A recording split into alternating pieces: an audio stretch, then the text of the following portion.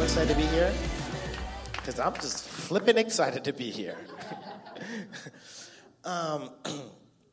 We've gotten to know Pastor Malik and Ashley over probably the last several months, and they're amazing. So I know you guys are amazing, right?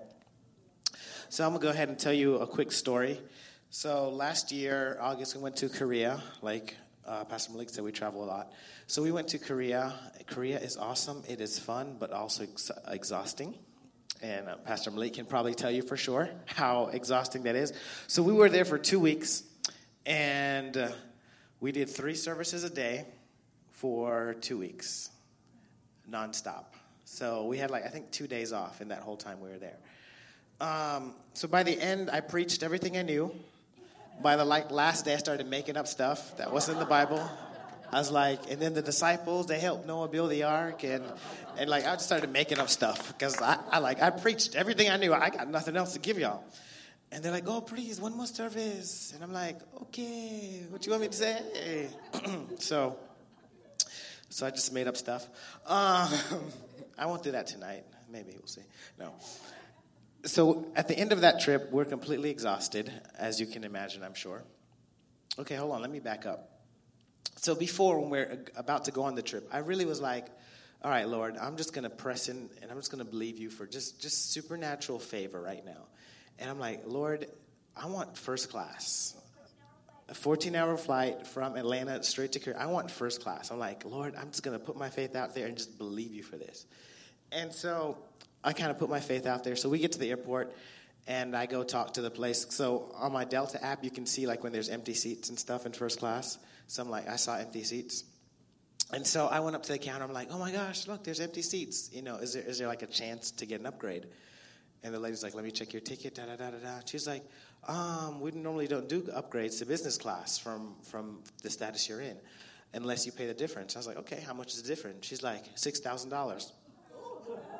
American dollars? She's like, yes. And I was like, oh, cool. I'm just going to sit down now. And so I just went back to my seat. I was like, all right, that ain't happening. And so I was like, oh, well, I tried, right? So we get on the plane, and you have to walk through first class, which I think is really evil, by the way. So you have to walk through first class to get you to your tiny seat, right? And so you're walking by, looking at all these giant seats, people stretching out, lounging out, and you're like, bless you.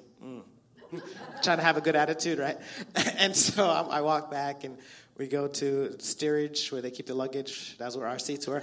And so we sit back there 14 hours. You're like this, all cramped, And so that was our way there. So on the way back, I gave up hope. As a mighty man of faith that I had, I gave up hope. On the way back, I'm like, yeah, that's not going to happen. And so we're at the airport, we're just about to board the plane. And they're like, will Jermaine and Rebecca Francis please come to the desk? But have you ever seen that show Locked Up Abroad? Where they plant stuff in people's luggages and then they get trapped in another country? That's what went through my mind.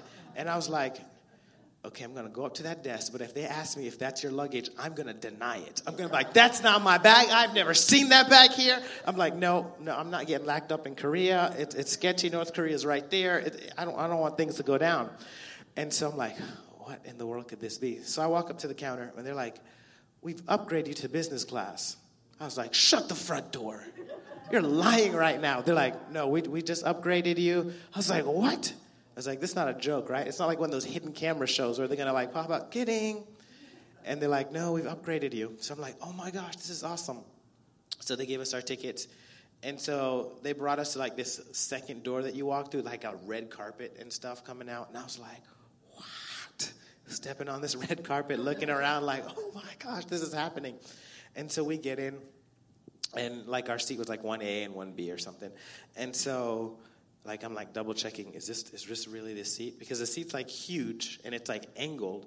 And so I'm standing there I don't even know what to do right now. So I'm watching the people around me, all of them opening compartments, pulling out pillows and blankets and all this extra stuff that I'm I'm going to pretend I know what I'm doing. Oh my gosh, totally knew that was in there. And I'm I fly first class all the time. Oh my gosh. I'm trying not to outwardly freak out. Outwardly I'm trying to be super calm. How you doing, great business guy? Yep, doing good. Like they're like pulling down compartments. Things are popping out, all kinds of stuff, like headphones and like chocolates and like lotions and eye masks and all kinds of stuff. And I'm like, what in the world? And so I sit down in the seat, and then there's like 15 buttons on the side. And of course, I have to touch every one of them. And so I start like hitting them one by one. Like the chair starts doing weird things, starts going forward. I'm like, no, don't want that one. Hit another one that starts going back. I'm like, it's still going back. Oh, wow. And then it lays down into a bed. And my chair goes flat into a bed. And I was like, oh, my gosh. Thank you. Thank you very much. Oh, you're good. All right. So, like, now I'm, like, reclined in this bed. And the lady comes by. She's like, we're about to take off. You have to kind of sit up. I was like, oh, okay. So I go back. But, like, I'm telling you, it was the most relaxing and blessed time of my entire life on this 14-hour flight. And so the plane, like, I slept, I watched movies, like, they bring you steak and everything, all kinds of stuff. And so every 5 minutes, thank you. We're just going to play magic microphone here. So every 5 minutes, I kept, like, waking up and, like, hitting Rebecca. I was like, we're in first class. Oh, my gosh. Oh, my God, this is happening. And so, like, the pilot gets on. He's like, we're about to land in Atlanta. And I was like, oh, this is sad. It's about to end. I've never not wanted to get off a plane as fast as normally. This time I was like, can we circle back around a couple times? Because I'm really enjoying this right now. But it was an awesome experience. So I just want to kind of jump off of that point and say, God has more. God has more for us. He has more than we're expecting for ourselves. He has more than we want for ourselves. And he wants more than you want more. Do you realize you are created for more? You are created for greatness. He made you to fulfill his purpose and his desire of greatness. And see, sometimes I think what happens is we look at the natural world and the natural circumstance, and the natural world limits God. It limits our own perception of God, and it limits what we think is possible in our lives. Because I'm looking at my natural circumstance, and they're saying, you can never be upgraded to first class, that we don't do that. That doesn't happen. And then I watch God do something they said they never do. And it's because now I began to trust God more than what I was seeing with my natural eye, or more than what the circumstance was telling me.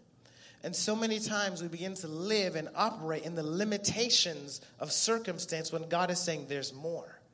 What you're seeing is actually a lie.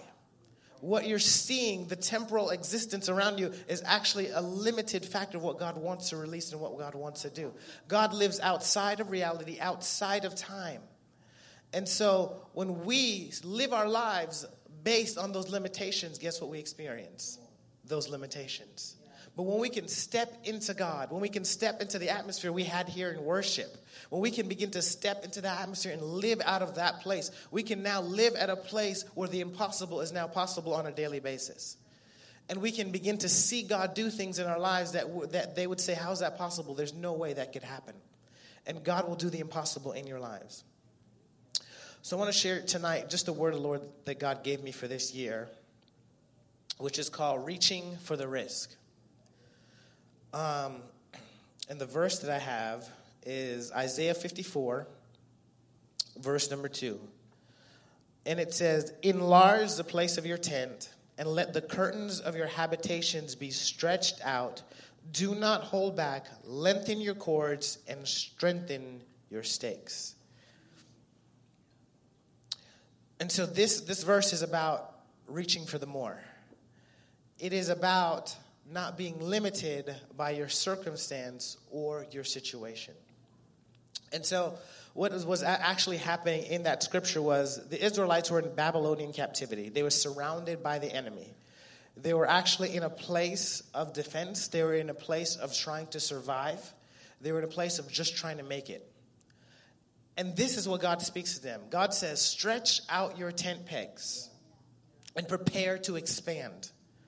That is the most illogical thing you could tell to a people that are in captivity. They're surrounded by the enemy in every direction. There is no place to expand. There is no place to stretch out. I'm surrounded by the enemy. I'm trying just to hold the little territory I have. I'm trying just to survive. But God begins to speak into another realm. He begins to speak beyond their limitation, beyond the thing that was holding them back, beyond what they could see with their natural eye. He was saying, that's what you're seeing, but let me tell you what's happening in my reality. I'm saying you're getting ready to expand. You're getting ready to grow. You're getting ready to take more territory. You're getting ready to push back the enemy, and you're getting ready to advance. The enemy thinks he has you surrounded.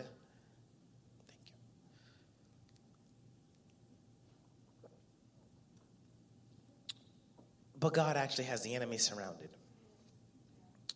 And he's getting ready to position you in a place of advancing. In Matthew chapter 25, verse 14 to 30, we see the parable of the talents. We know the parable of the talents, right? So a master goes to servants. To one he gives 5. To one he gives 10. Then the next one he gives 5. Then he gives 1 to one of his servants. And he says, I'm going to town, and then I'll be back. Just watch over the talents I've given you. And so he doesn't tell him when he's coming back. He just says, take care of what I've given you. And so when he does come back, the one that had 5 came to him and said, Master, you gave me 5 and I multiplied it. Now I have 10. And then the second one that he gave 10, then he gave 5. He did the exact same thing. But then the last one said, you gave me 1 talent. So I was afraid that you were going to be upset because I know you're a man that is big into investments, the talent. And in my logical mind, I'm like, good job, protect that 1 talent. Yeah, hide it. But the master said, you wicked and evil servant. And I was like, oh my gosh, that's so harsh right now. Like, calm that down a notch. But when you begin to look at what really happened, was the guy that had the 1 talent, he was operating in a place of fear. And because he was afraid, he held what he had and didn't release it. And so the master wasn't upset that he didn't multiply the talent. He was really upset because he got into a place of fear and not in a place of believing that increase could come. The other servants believed increase was possible, so they took what they had and brought increase to it. He was afraid, so he held what he had, and no increase came to him. And so when we get into a place of fear, we get locked up, and we get limited, and we don't have the ability to grow and to expand and to receive more. Because do you realize the same hand that is clenched cannot receive? So if you're holding on to something very tight, guess what? You can't receive either. The only thing you have is what you're holding on to. But the hand that's open to give is the same hand that's open to receive. And so to be in a posture to receive from God, you also have to be in a posture to give. To be able to pour out, to give, and then God will pour more into you. But if you're holding on to the little that you have, that like, oh my gosh, this is all I have, you're living in a place of fear which limits and constricts what's actually be able to flow through you. And that actually happens in your natural body also. When your body comes into a place of fear, your blood vessels actually tightens up, and blood doesn't flow freely through your body when you're operating in a place of fear. And so that's how you can end up in panic attacks, and that's how you can pass out. That happens to some people. I'm not going to say anything else. But your blood vessels begin to constrict, and it's the same thing in the spirit. When we don't allow God to open up and flow through us, we're constricting ourselves and cutting off the blood flow. What is blood flow? It is the life source to us. It is the life source of the Holy Spirit in us. When we're not in a place of openness, it's not flowing and operating in our lives. And God wants us to flow in that place of love with Him so that we can receive and we can give from that place of love with Him.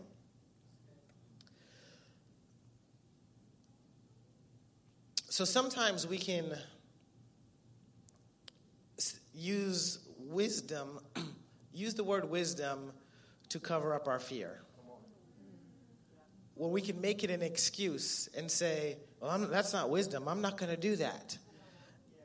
And we can use the word wisdom to really say, truthfully, I'm terrified and I don't want to do it and I don't know what's going to happen. So I'm just going to say, I'm just going to be wise about the situation and approach with caution, right?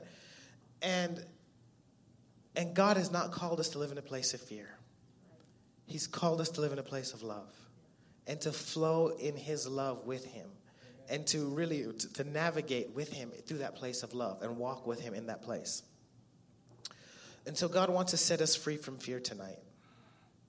Are you ready to be set free from fear? Just go ahead and lift your hands right now. So, Father, right now we thank you that perfect love casts out all fear.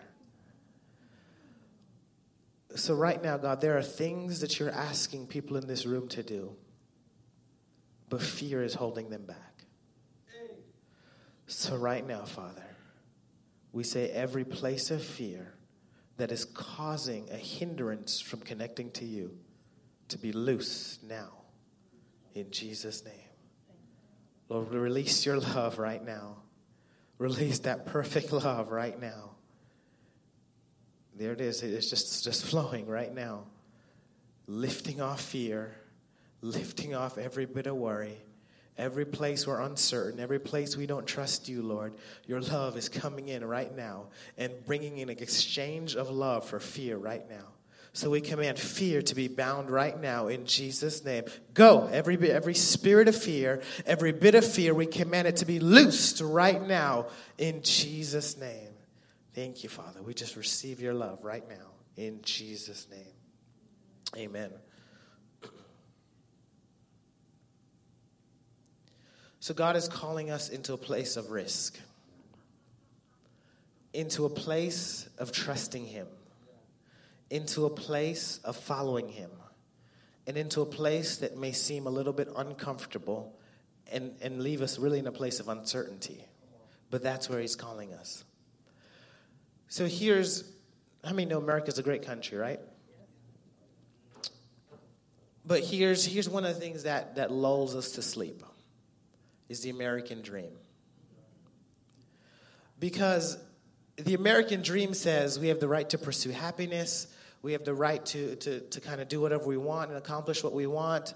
But what really is advertised or what is really promoted as the American dream is you go to college, you get a good job, you get a stable job, you get a good income, you live in a nice neighborhood, and you have a good life. Right? And that's really what most of us are in pursuit of, which is actually we're in pursuit of comfort. What we're saying is we want comfort. We want something secure and stable and something that leaves us in a place of rest and security, something that we can trust in. When God said the only thing to trust in is me. Amen. And so God is calling us out of the American dream and into his dream. And his dream is challenging. And his dream requires risk. It requires us to trust him in every aspect, in every step that we take with him. So do you know we prophesy, right? And we give prophetic words. I have never received a word or given a word where I've given the person every answer about their life. Half the time it comes with more questions after I'm done, right? And so I remember the very first prophetic word I got, the person prophesied to me and said, you're called to be a prophet, you're going to go to the nations, and you're going to go before kings, you're going to go before important, influential people releasing the word of the Lord. And I'm like crying, snot crying, and just like receiving, like, oh my gosh, this is so amazing. And as soon as I wipe snot off of my nose and my clothes, what does that mean? How do I do any of that? How does any of that happen? And, it was intimidating. It was like, okay, Lord, I said it. You said it, so I'm going to believe you. But I have no idea how you're going to do any of this. But I had to trust him. I had to now walk this process out and trust him. And it's through me walking out the process that he enabled me to fulfill what he called me to do. And so we don't get the answers up front. Sorry. It's a process that God leads you into. God is really good at baiting you. He puts this amazing bait out there oh my gosh, yes, God, and you're following it. And then all of a sudden why am I on the edge of a cliff? How did I get here, right? I'm just following God. And so God will lead us into situations that seem difficult and impossible on purpose. Because he'll never put us in a place where we don't need him. He will always orchestrate situations and circumstances where we have to depend on him. Because any dream, any purpose, any vision he's given us, it depends on him to fulfill it. He'll never give you a vision or a purpose that you can fulfill in your own ability or in your own strength. And if you think you can, then you're wrong. I thought I could, and I tried, and it didn't work. I was like, all right, Jesus, I need you, I guess, right? No. But it's a process that God leads us through to fulfill destiny. And did you know if you take someone from the Middle East and you drop them in the highest mountain ranges, just put them on top of the highest mountain, they would suffocate immediately? Because the Middle East is some of actually the lowest sea level on planet Earth. So if you bring them to high altitudes, they don't know how to survive in that altitude. Because their body has not been acclimated to the thin levels of oxygen that's there. So what you actually have to do is you take them to the base of the mountain and have them climb. Because each step they take, their body is slowly adjusting to the altitude level. So when they get to the top, they can now stand there and be sustained. And so we're like, God, bring me to the mountaintop. And God's like, if I bring you to the mountaintop, you're going to die immediately. Because you're not conditioned to manage the mountaintop. And so God gives us promises, but he puts us at the base of the mountain so that we can be prepared to take step by step by step. So when the promises come, we can manage it and it won't crush us. So God wants to equip us to fulfill the purpose and the destiny that he's called us to. But he puts us sometimes in difficult situations to prepare us for the blessing. And to prepare us for what he has for us. And so we have to walk the process out that God leads us into. Because that's how we develop the strength to manage it. I want to read just a couple quotes on risks to kind of get you stirred up here. All right, here's the first one. If you don't play, you can't win. Is that true? I mean, I'm never going to win an NBA championship, no matter how much in my mind I think I am, because I'm not in the NBA. So there you go. You fail at every shot you don't take. The biggest risk is not taking any risks. In a world of changing rapidly, the only strategy to not fail is to keep taking risks. Mark Zuckerberg, creator of Facebook, said that. Go out on a limb. That's where the best fruit is.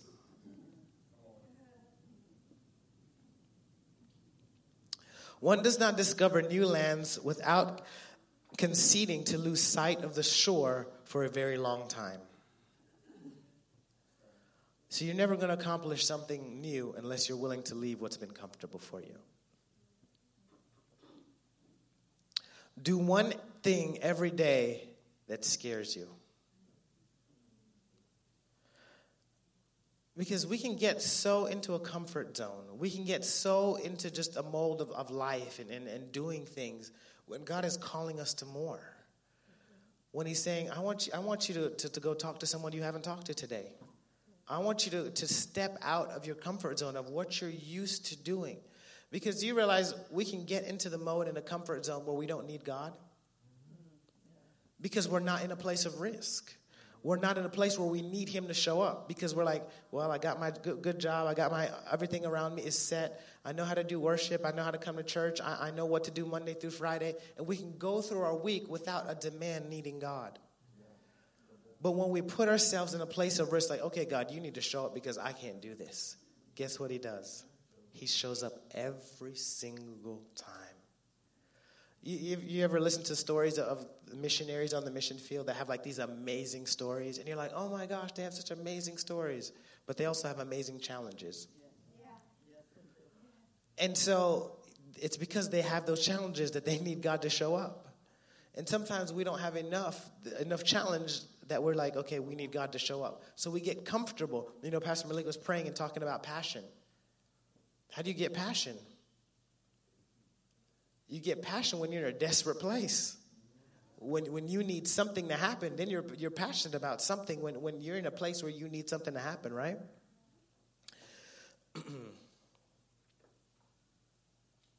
Don't be afraid to take a big step. You can't cross a chasm with 2 jumps. Think about that one.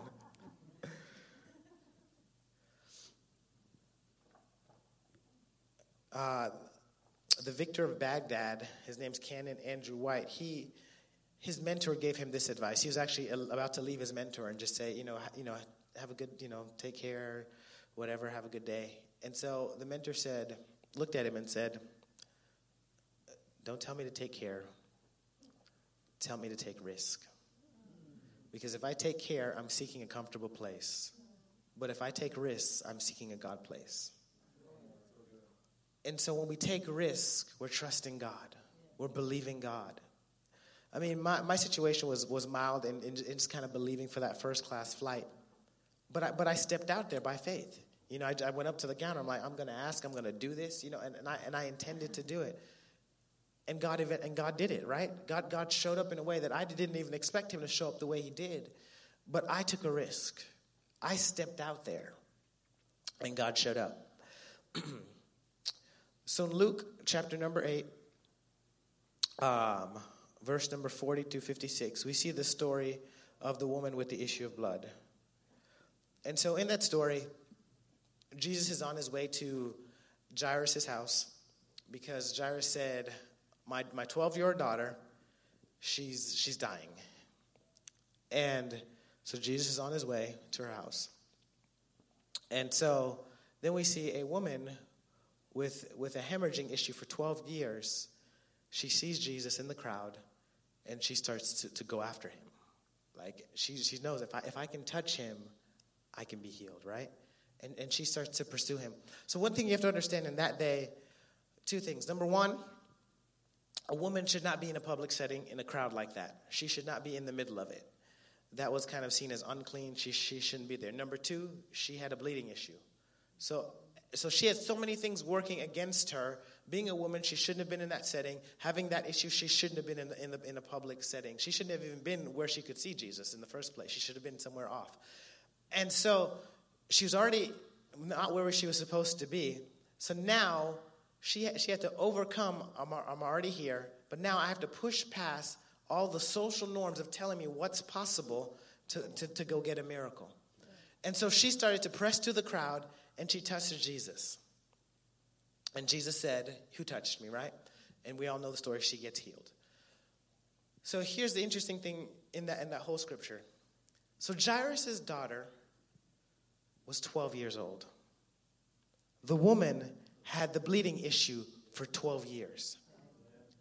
So the moment her issue started, God was birthed the thing that would collide her with her miracle. So her solution was birthed the exact same time her issue was birthed. So she had the issue for 12 years. Jairus' daughter was 12 years old. And so in this process, this woman now has to reach for the risk. She has to reach against social norms. She has to reach against everything that they said is possible. But when she does, her miracle takes place. But she didn't know God had already planned her miracle and set up her miracle, waiting on her to respond. So many times we're like, God, do something, God, do something. And God's saying, I'm waiting on you.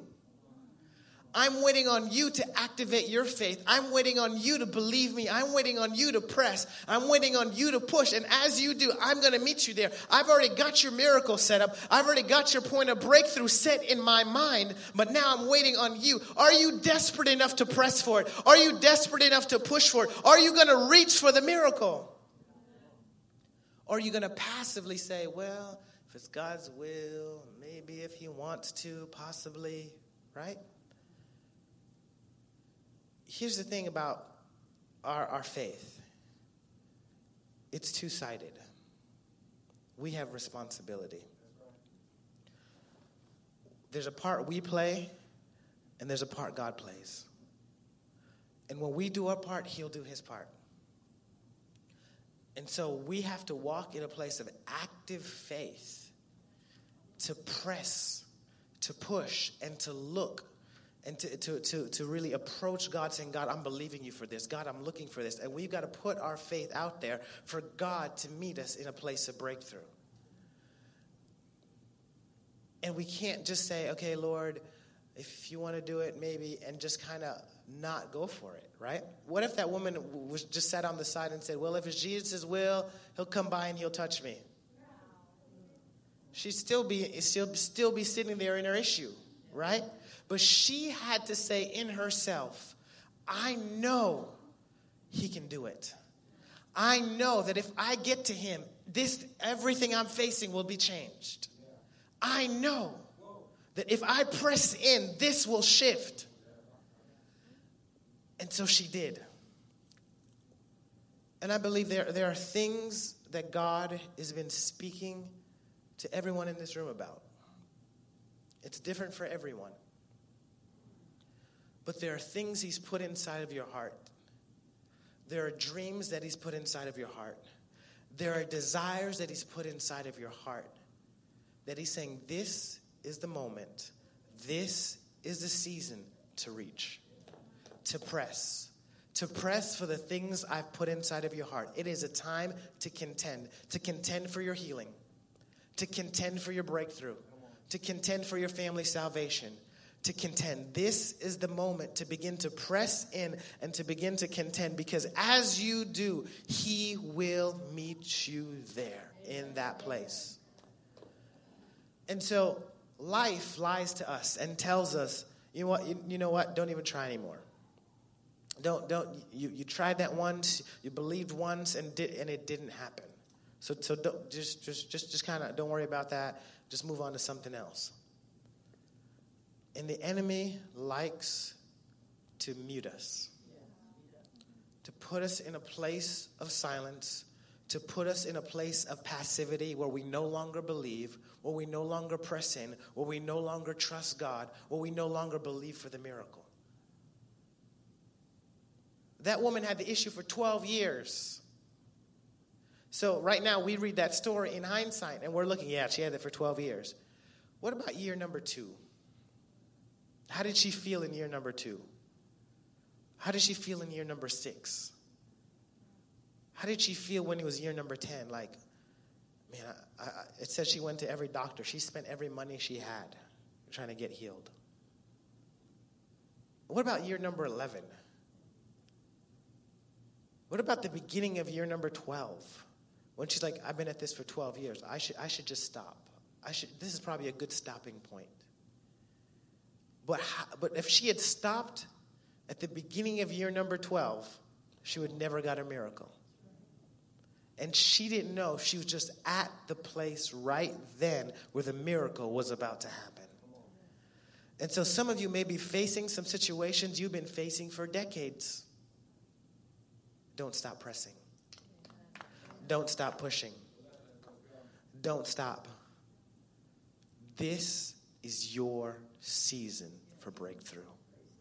This is your moment for breakthrough.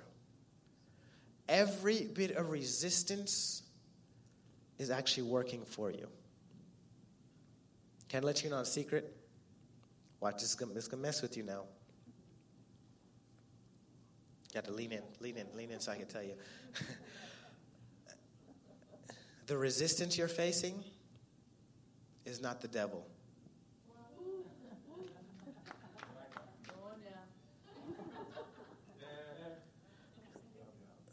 Thank you. It's not the devil. It's God. Because sometimes God likes to resist us to see how much we're going to press in. To see how much we're going to push past every resistance and every situation to possess the breakthrough. So in Exodus chapter 14, it's the story of the children of Israel, right? And so in that story, we see the 10 plagues just happened, all that kind of went down. The last plague happens, where God says, I'm going to kill the firstborn sons of Israel. Egypt, thank you. That's a different Bible story. And so he does. And Pharaoh said, all right, that's enough. Let them go. Just get them away from me. They've been a plague on my house. I'm tired of them. Get them out, right? And so Pharaoh finally agrees to let the children of Israel go. And so they're leaving. You know what the Bible says? It says God stirred Pharaoh's heart and said, go pursue them. Who did that? God, not the devil. God stirred Pharaoh's heart and said, go pursue them. And so they finally get free from Egypt. And then God sends the greatest fighting force on the planet at that day to go pursue a bunch of slaves who had no warring skills. Does that sound fair? And so they go pursuing them. They come to the Red Sea. They all look at Moses and they're like, bruh, for real, the sea, the army, like, what are we going to do? And they looked at Moses and said, are there not graves in Egypt? We could have stayed in Egypt and died. We didn't have to come out here to die in the wilderness. And Moses is like, okay, Lord, like, for real, though, what are we going to do, though? And the Lord, tells him, stretch forth your hand, waters part, right? And so they start to go across on dry ground. And so as they do, the Egyptian army is pursuing them. The Egyptian army comes into the middle of the ocean, and what does God do? Whoosh, closes it, right? And kills them all. So God does two miracles. Number one, he set them free. Number two, he set them up that miracle that brought them free was also the same miracle that destroyed their enemies. So God made the situation as impossible as it possibly could be. He made it more difficult on purpose because he wanted to show up and to show off. There are situations in your life that's been difficult, that just got more difficult, that God is getting ready to show up in and show off because he wants to demonstrate his glory through you. I'm telling you, every difficult situation in your life, every difficult place in your life, God wants to show up there. God is getting ready to step on the scene in that impossible situation and release a miracle. He's the one who set it up in the first place. He likes to set a stage of impossibility. He likes to set a stage of difficulty. He likes to set a stage where you're like, oh my gosh, what could possibly happen, so that he can step out on the middle of it and display his glory. You don't need a miracle when everything is okay. You need a miracle when everything is not okay. How do you know he's a miracle working God? When you need a miracle, right? And so God is getting ready to show up in your life in this season to demonstrate who he is in such a supernatural way that's going to blow your mind. God no longer wants to sit off at a distance. He wants to be involved in every single aspect of our life. And he wants to show up in every aspect of our life. And the greatest way for him to do that is for us to partner with him, and then he'll show up. For us to reach for him and saying, God, we need you here. Come be involved in this. And you invite him into every situation and every circumstance, and he will show up in a mighty way to demonstrate who he is for you. Amen? Just go ahead and lift your hands.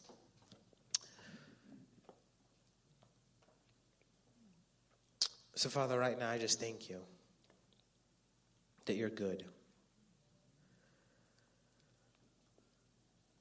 That in everything we face, you're good. That even in the most difficult situations, you're good. Amen. Even in the hardest places, God, you're good.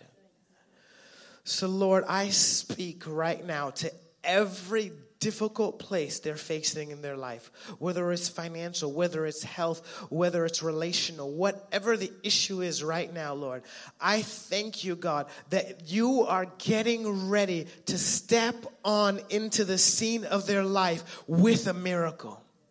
So, Lord, I declare today that faith is active in every heart right now, God. That we're activating a new level of faith right now to reach for you, to reach for the place of the risk, God. Not for the place of the comfort, but reaching for you, reaching for the thing that seems difficult, reaching for the thing that seems hard. Because as we do, you're getting ready to show up and to show off, Lord. So right now, God, I declare miracles right now to come forth. Miracles into lives, miracles into difficult circumstances, miracles into the impossible place right now, God. I thank you that you're the God of the impossible. You're getting ready to do the impossible for your people in this season, Lord.